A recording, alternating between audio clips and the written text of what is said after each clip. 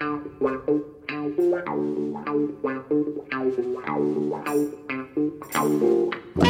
good morning, good afternoon, good evening, wherever you may be, and welcome to the MMA Shower, sponsored by Hatton James Legal. That's hattonjameslegal.co.uk, and Overst Events. That's overstevents.com. Your event just easier. In this month's episode, we shall be previewing UFC 294. That's UFC 294, Makhachev versus Volkanovski 2. These podcast is available on SRB Media.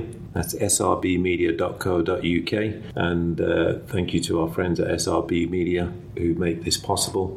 And please head over to SRB Media for all manner of podcasts, music, and other sports as well. To contact the podcast, you can email the MMA Show 7, the MMA Show 7 at gmail.com.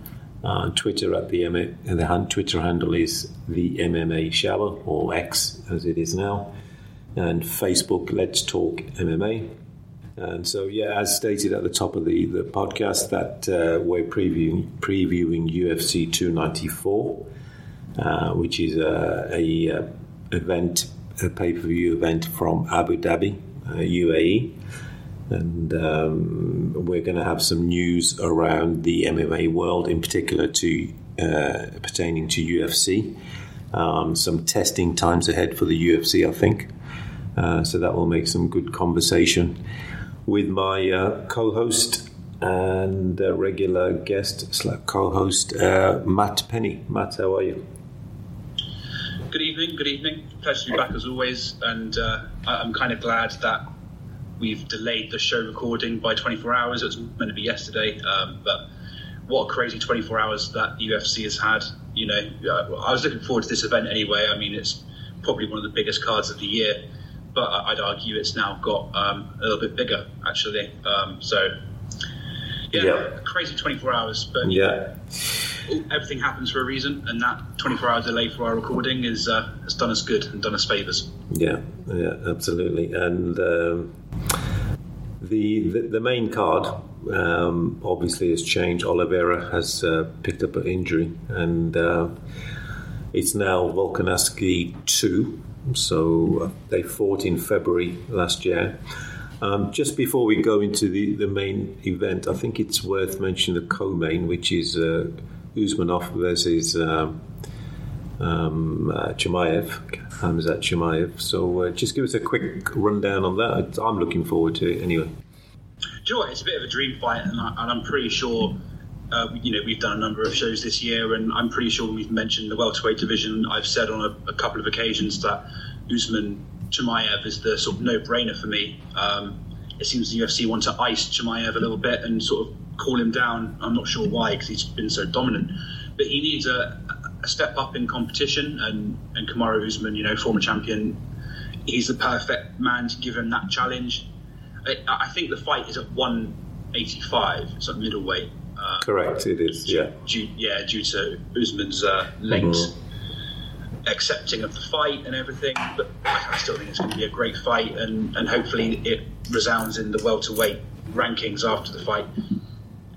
It's perfect for everybody, really. Even if I know Usman's on a decline, and if he loses this, you would suggest you look at his record and go, God, blimey, he really has fallen off, and maybe this is it. This is his real downward spiral.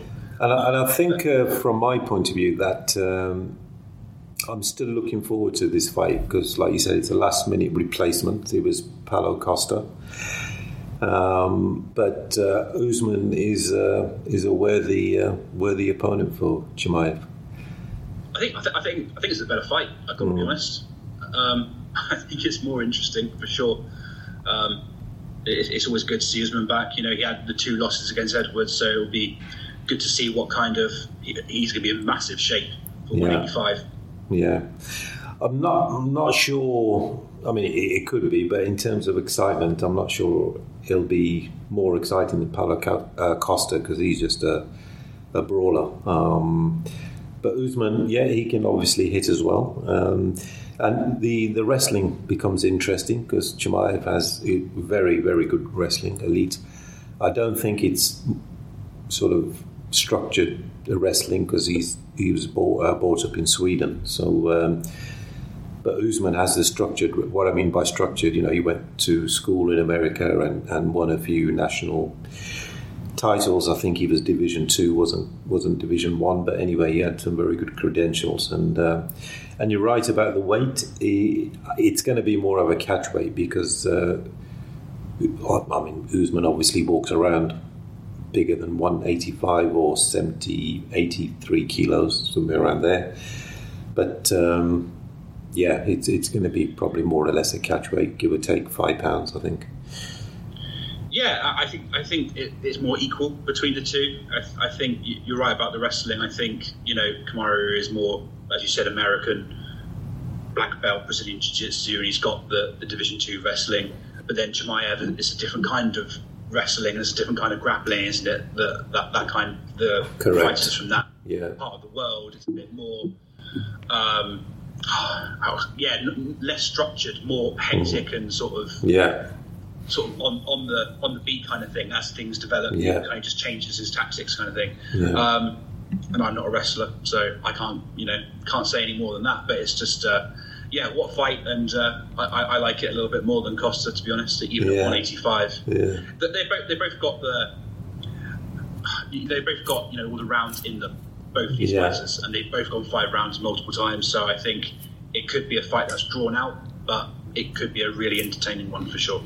Yeah, I mean, just playing a bit of playground matchmaking or logic that I think the most sort of the fight, the preceding fight for Chimaev was it Gilbert Burns, the last fight he had? Chimaev fought Kevin Holland. Oh yes, but that was he was supposed to fight Nate Diaz, and then they had a brawl, and I'm not really counting the Holland fight because that was like 20 seconds of mauling. Gilbert Burns was the drawn out. Yeah, I think where I was trying to go was the step up in class was Gilbert Burns, and Gilbert Burns gave as good as he got. But and the reason why I bring that up, because you mentioned it as well, that it is a class step up in class with Usman. I think he's still number 2 or 3 in the welterweight, somewhere around there. He can't be far off that, can he? Yeah. He can't be far off. He only had 2 losses against the champ, and it's probably one of the biggest steps up in sort of competition that we've seen. But a lot of people were calling for it. They said, "Look, we love his style, so just give him, kind of push him to the moon, see if he can hang." Because the UFC have sort of put him on ice a little bit over recently. So I need a prediction. I think Chimaev will win it via unanimous decision. I think it'll be very close. The thing that really swings it for me is the fact that Usman is coming in on 10 days' notice to fight. I think if Usman had a full camp for this fight, I think it would be really, really close and almost unpredictable. But I'll go Chimaev because he's had the time to. Okay, he hasn't prepared for Usman, but he has had a full fight camp. Usman hasn't. Okay. And so I think I'm going to agree. I think for Usman, if he beats Chimaev, does it bring him back in contention in the welterweight title? Maybe not. Chimaev, it will silence the doubters a bit more because Usman is still a world-class elite fighter. So there's reasonable motivation for Usman, but extremely good motivation for Chimaev, and I agree that because he's been in fight camp, not for Usman, but he's been in fight camp, and I just got a feeling maybe Usman might be one of these fighters that, because he got knocked out so severely, could that dent his confidence mentally slightly? Just a couple of percent, nothing major, but at this level, a couple of percent makes all the difference. So I think I agree with you there. Possibly for sure. And obviously, I think he still has Trevor Whitman in his corner, so we'll see if Usman can work that magic with the striking. Because obviously, everybody will be looking to the wrestling, but let's see if he can just come out there and just sort of swing hands and see what happens. It's only a 3-rounder after all, so put it all out there, empty the gas tank, and go for broke. Yeah.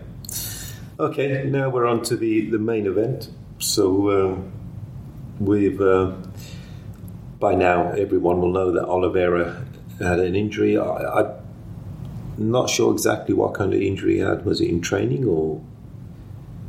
I think Oliveira got a huge cut above his eye.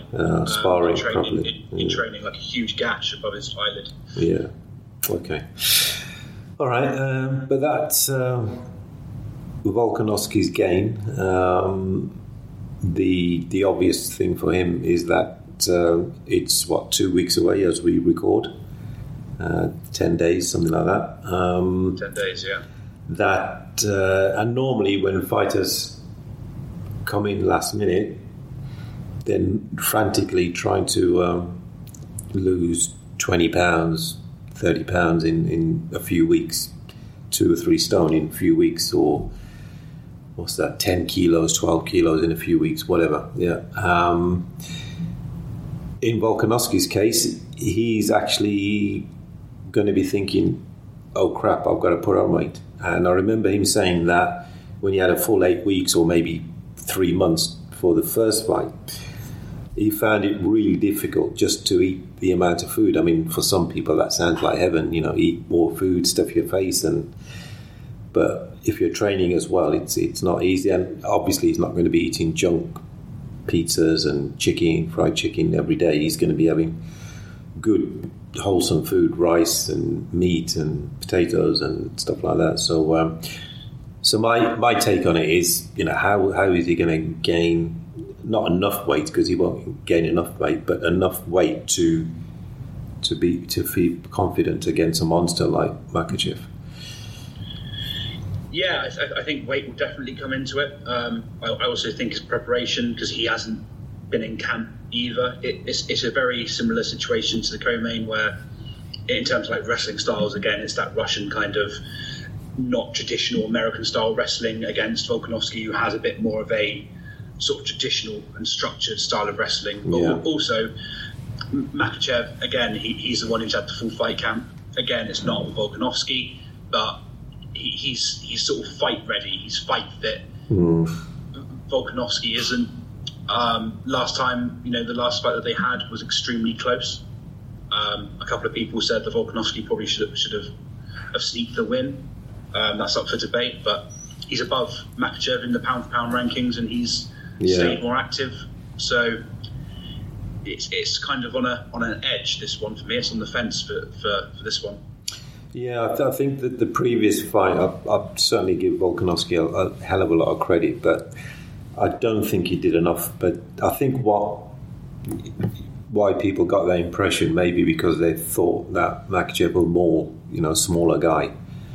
But Volkanovski, anything but, he did not get mauled at all, and that's why maybe some people thought he won. But he certainly, gave it a hell of a fight, and it was close. But I think Makhachev did win it. So, their size was very similar. Going into the fight. I think a lot of people were unsure. Obviously, Volkanovski is quite thick and wide in his stance, but it's like you didn't know how he was going to look compared to Makhachev and how he would look in the cage, but they looked quite similar in size, which is quite odd, really, and obviously a similar weight, obviously. So it really will come down to the fact that Volkanovski hasn't had a camp.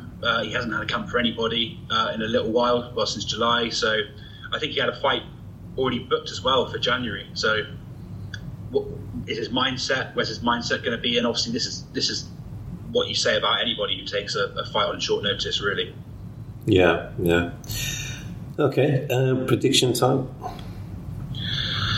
Well, this is tough, and I think I'm going to take the easy way out again and just predict Makhachev purely because he's had the full fight camp. He is fight ready. Again, it wasn't for the correct opponent, but still, he's more fight ready than Volkanovski is going to be. Even though it was incredibly close last time, I think these two are destined to fight down the line with a full camp. To be honest, I thought this was going to be one for UFC 300. I thought this would have been quite a top contender for that. But obviously, that's now not going to happen. Yeah. So I'll go Makhachev. I'll go unanimous decision again. I think it's difficult when you're looking at fights with people coming in at short notice, even though they are kind of dream fights and fights between two guys you want to see. I think it's tough to really to predict the shock winner, I think. So, yeah, Makhachev, unanimous decision win, I think. Okay. I'm going to go with the Makhachev win. No real surprise there. But I've just got a feeling that Makhachev is going to try to prove a point from the last fight. And he's going to try to submit Volkanovski. Now, I'm not saying that's easy. Brian Ortega, one of the best jiu-jitsu finishers in the last 10 years, probably couldn't do it. And he had him in an extremely vicious chokehold. And Volkanovski somehow, just pure willpower, just did not get submitted. So I'm not saying it's going to be easy by any stretch. But I just think Makhachev learned a lot from the last fight. And he's not cutting weight this time, or as much weight. He wasn't. He was still lightweight for him, yeah. But he's probably learnt a lot, and I think he'll want to make a point that last time wasn't that close. Here you go, finished you in the third round, maybe for sure. But I think, do you know what? Either or of those sort of endings, I think this is kind of a win-win for Volk. Obviously, he doesn't want to lose it, right? But it's very easy for him to fall back on it and say, well, I did take it on 10 days' notice. Depending on how it ends, if it's another decision, he can turn around and go, well, hey, look, I took it on 10 days' notice. I didn't even have a camp sorted, and I still took you the full 5 rounds. Yeah. That's kind of changing my mind on the spot and making me. And that's exactly why I think Makhachev will want to finish him, because he doesn't want to. Exactly what he said. Oh well, I still took you for 5 rounds on 10 days' notice. Yeah. Yeah, that's very true. Well, I'll stick by a decision to make it a little bit interesting, and we'll see which one of us is right. But if Volk does take it the full 5 rounds again on 10 days' notice, I mean, I think that will be a moral victory for Volk. Yeah. Oh yeah, arguably the pound for pound best. Yeah. So, yeah. All right. Swings and roundabouts that fight for sure. Yeah, exactly. And okay, that's UFC 294 on October the 21st from Abu Dhabi, UAE. So we're looking, and there's a few other good fights on the main card. So we're looking forward to that. Moving on to we're not going to have time for any fan questions, but moving on to MMA news. Before you go on to the sort of the real breaking news, is there any other news you want to sort of impart on the listeners on the MMA world, UFC? Well, apart from the obvious that happened yesterday, a little bit of news went under the radar, I think, where a UFC and Saudi partnership was announced officially. Mm-hmm. Obviously, we know now that UFC and WWE are under the same umbrella, TKO, and WWE have worked with Saudi for years and years and years and put events on over there. So now UFC have got a partnership official, and they are going to have a fight night event in March. Now, I think March was going to be a month that was kind of penciled in for UFC 300. So when I saw the news, I was a bit fearful, because I really don't want the flagship UFC event in 10 years to be in Saudi. I'd prefer it to be in America, just because that's their main market. Yeah. I think like Saudi Arabia are getting a lot of big events, big boxing events especially, and big sort of WrestleMania style wrestling events over there. Yeah. So I'm really pleased if they stick to their guns and actually do only put a fight night event. Yeah, that's very interesting. Yeah. Just because I think they get enough over in Saudi Arabia, so I just think a fight night over there is, I'm guessing WWE influence probably helped that along a little bit because of the, I'm sure. Yeah. A fight night is good, but keep UFC 300 probably at, Madison Square Garden. Because the WWE, I think they've been going to Saudi for 3-5 years now, maybe A bit longer? Oh, yeah, 4 or 5 years, and they've put on like WrestleMania-sized events over there. They've gone big for it. You know, they've had Undertaker returns and Shawn Michaels returns, so that, you know, they've had big names, and obviously they've got Ngannou fighting over there with Tyson Fury. Tyson Fury, yeah, and Anthony Johnson, Joshua fought over there as well, didn't he? Yeah, with a really cringy after-fight promo. Yes. Yeah, promo. You're being very kind. Yeah. But obviously. Yeah. Obviously, yesterday, you know, the headline news that I think we cannot escape is, you know, the UFC USADA partnership is coming to an end. Yeah, and what surprised me, I was just doing a bit of searching around the net, and it made non-sporting websites, the Economic Times of India and a bunch of other websites that are not sporting, so it's big news. Yeah, it is big news, and there are still a lot of questions to come from it, because only USADA have put out a statement. I'm surprised. And did you notice the common theme on the reason? Well, a certain gentleman. Yes, so I thought it was weird that they sort of put a lot of blame on Conor McGregor and the whole saga. I think they called it the saga, because UFC put out a little feeler saying, oh, maybe USADA can bend it a little bit and, you know, just get 3 positive or negative tests in, but not the 6-month thing.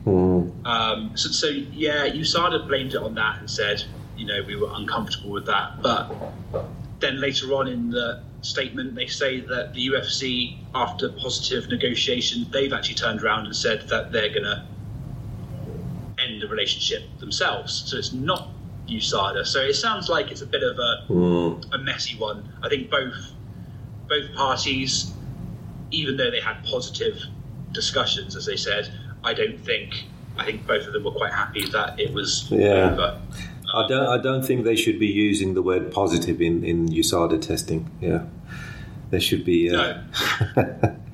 It has different connotations when. But I know what you mean. Conor is back in the testing pool. That's the weird thing. The statement kind of started off by saying, McGregor's back in the testing pool, and we're going to test him, but we're not sure if it's going to be for 6 months because at the start of the year we're cutting ties, and it was like, oh, okay. It's a bit of a weird statement. So they haven't addressed, UFC haven't addressed what they're going to do moving forward. I'm pleasantly surprised, I'll be honest. I thought the relationship had come to an end. The UFC always kind of sniped at USADA and about the whole, you know, testing fighters at 5 a.m., 6 a.m. at fight night. So now what UFC really needs to do is sort of hire a lot of very experienced people and do it in-house and say, keep it random, but not at 5 a.m. on a fight night to affect their fighters. Regarding Conor McGregor, that if he is to blame or whatever the real reasons are, we're not really sure. But I think that him coming back into the pool doesn't really mean anything, because if he's been out, I think, was it 3 just before the series, what do you call it, the in the house?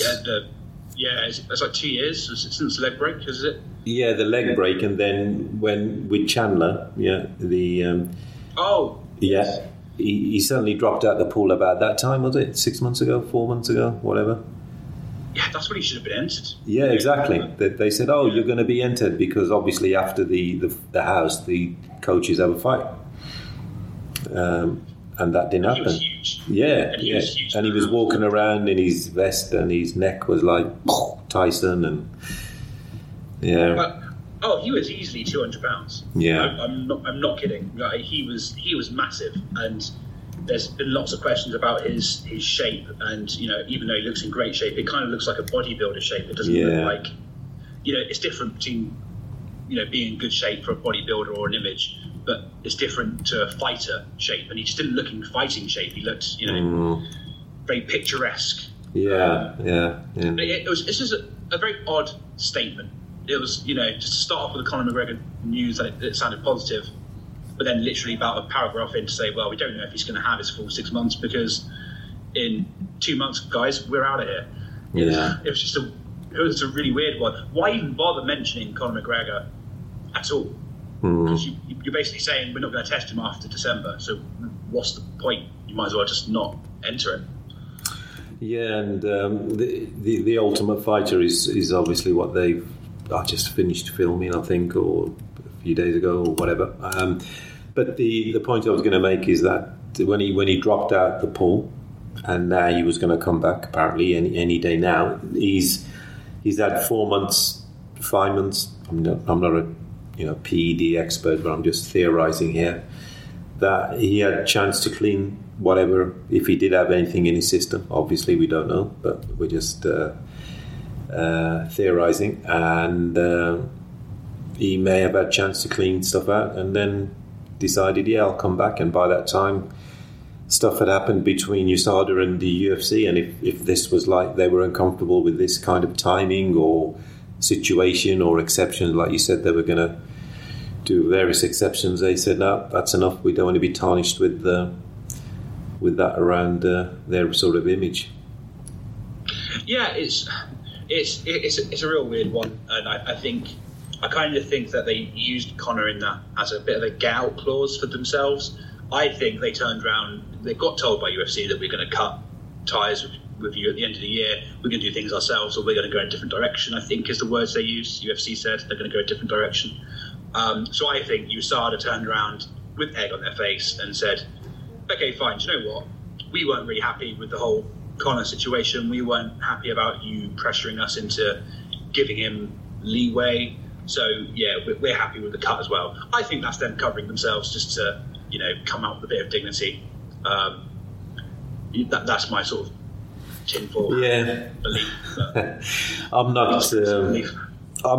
that surprised, to be honest, because if UFC bring it in-house, then they lose to a certain degree of any sort of autonomy or sort of, well, it's, we have no control over this. But if they bring it in-house, then obviously that means they have to pay someone. So when you pay someone, is there a bias towards your employer or your sponsor or whatever the case is? That's one potential downfall of doing that. And the other one is if people have been watching UFC for maybe 10 years and more, before USADA, so I think they came in about 8 years ago, and it was after the Anderson Silva scandal when he got caught after his leg break, and I think he fought Nick Diaz, and then he tested positive for steroids, and then after that he fought Michael Bisping, and he somehow lost in London, but that's another story. To Bisping, it's about the downfall of Uberim as well, wasn't it? Yeah, absolutely jacked. Yeah. Suddenly he came back a bit more of a fleshy, lesser fighter, if you will. Yeah, he sort of went from the Incredible Hulk to some average guy working in some Home Depot or something. But yeah, he lost all his muscles and mass. But I think the point I was trying to make was that when UFC went to USADA, and if you've been watching it a while before USADA, when fighters did sort of get tested positive and started to pop for results, Danish say, this is the government. So what he meant was that the commission, they provided drug testing sort of system. And I think, I don't know exactly what it was, I never looked it up, but it's like a random test, maybe not even random, just a test 3 weeks before or a week before the fight. And then some fighters at random would say, can you please, come in for a test after the fight. So it was very light testing. That was the point of that it was government or commission sponsored. But it was independent, but obviously they didn't have the money and the resource. What USADA were getting paid by UFC to have 27 tests in a 3-month camp. and go to their house, and I think they used to go around the world. It wasn't just in America. They used to, if a fighter was based in Europe or Australia, they would fly there and test them. Yeah. And you bring up a really good point about the in-house testing. The whole point is that people believe, and they have a belief that there's been no preferential treatment to a fighter, which you think the UFC would give somebody like Conor McGregor, because they've already shown it. They've already said it. When Dana publicly said, maybe USADA could, give him a bit of leeway, maybe we could discuss that, he's already shown his hand. He's already suggested it publicly that the UFC would do that. That's what he's saying, essentially. He's saying that he believes that it could be bent for certain people. It's a bit like, when the governments are told they've done something wrong and they have an inquiry into what's happened, they bring in somebody externally because, if they do it themselves, they're just going to let them off. I think that is a good point, but I just think that USADA was such the relationship at a number of occasions was fraught with arguments and disputes. I just think maybe it would be better to be in-house, and then you could control when you test the fighters. You still want to keep it random so they don't have time to flush out their system. But of course, the other argument is just let everybody juice if they want to. That is the other argument. If you're going to do it, then do it. Yeah. And everybody has the same. That's what everybody's looking for. Essentially, is a level playing field. Yeah. If everybody's allowed to do whatever they want, then it would be. Arguably, I think the fighters would arguably say, "Well, we'll be in our absolute prime." Yeah. If you look at Cowboy Cerrone, for example, after he said he retired, about 2 months later, he popped up on Instagram, absolutely jacked, with like shoulders and neck, and he's huge. Yeah, he could probably go on fighting for another 10 years. Yeah, on the source. Yeah. You're right. It would be a level playing field, and the fighters wouldn't be wondering if someone is on the juice or not, because it would be. It would be a level playing field. But I think USADA in the last few years have lost a bit of credibility. One sort of instance that comes to mind is when I think John Jones came back after one of his many layoffs for whatever reason, normally his own fault, but I think the fight was going to happen in Vegas, Nevada, and then it got moved to California literally a few days before, or the other way around. And he tested positive for, I think it was testosterone derivatives or estrogen derivatives, and he was so minute, picograms. You remember that, picograms? Oh, I do. John Jones. I do. And I think a pico, a millionth of a gram, or maybe a billionth of a gram, or something minute. And then and I think it was estrogen, and the reason, I think if estrogen is high, the theory is that someone is taking additional external testosterone or external hormone, that as you take more testosterone, you also build more estrogen. Your body tries to do a balancing act. Obviously, for men, it has to be testosterone, has to be more than estrogen, which is a woman's hormone. But so that's credibility number one. There was also where they got things wrong. I think what's his name, Joel Romero. They said he tested positive, and they found out, or through investigations, it was a supplement. I think he got a big payout. I think he got a few $million. He got a massive payout. He got $20 million from it, I remember very well. And Joy, it's funny. Sorry to cut across. It's okay. It's funny you mentioned John Jones. I just wanted to jump in because it's very applicable. He's come out today with a statement, or on a podcast, I think, John Jones, saying that he wants to lobby for his no contest to be overturned against Daniel Cormier. Oh, wow. And you think, because this is quite a big rule change now for the UFC, you've got to probably go back and look at that and dive into it and go, well, what was I popped for? What were the reasons? And now that USADA are gone, that in the past could be absolutely fine now. I mean, that's quite a different playing field to play on. I don't think he'll get it overturned, but I'm not sure who decides that. I don't know if it's the governing body of that state. Is it the fighting? It could be the commission. Commission. Yeah, it could be I don't know if it was in Nevada or California. I can't remember where it was, but yeah, it'd be interesting. Yeah. But even I found a statement here on John Jones' Twitter/X. But he said, "Man, I survived USADA. First they said I was guilty of having picograms. There you go. Then they considered me innocent. Next, picograms become legal. Guess what? I'm still here. They're not." And he's kind of true. Like, it's, you know, he can fight it, I'm sure, but we all know who won that fight. Yeah. No, that's good. Yeah, so it's going to be interesting to see what happens. You know, the in-house, or I don't think there's the other agency is WADA, the World Anti-Doping Agency. Would UFC go there? But then that would be a similar setup to USADA. So why would they do that? So it's going to be very interesting. Yeah, but there's also VADA, which is used for boxing, voluntary. I can't remember what the name is, but I think it's voluntary something. They could do that. But then, I mean, then you've got the whole question of, well, if fighters don't voluntarily put forward for testing, then what are you trying to hide? And I think that will create more questions than provide answers.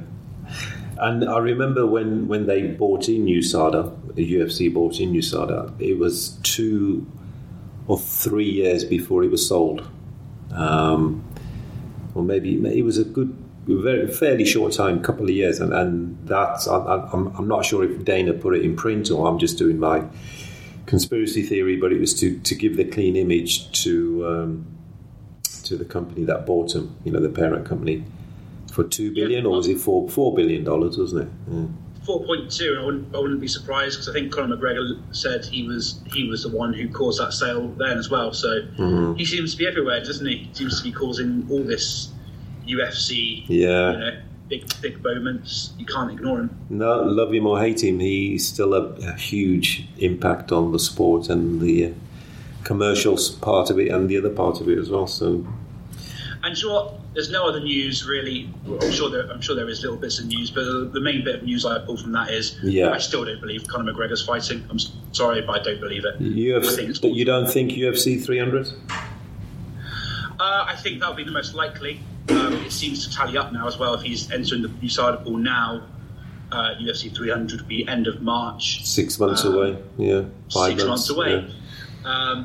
I think if he does, he'll do it then. But I'm at the point where I just don't know if I believe it. We might have to do a show where we predict our UFC 300 cards. That'd be interesting. Yeah. Yeah, but it's it'd be weird, because if Conor McGregor's on it, he'd have to main event, right?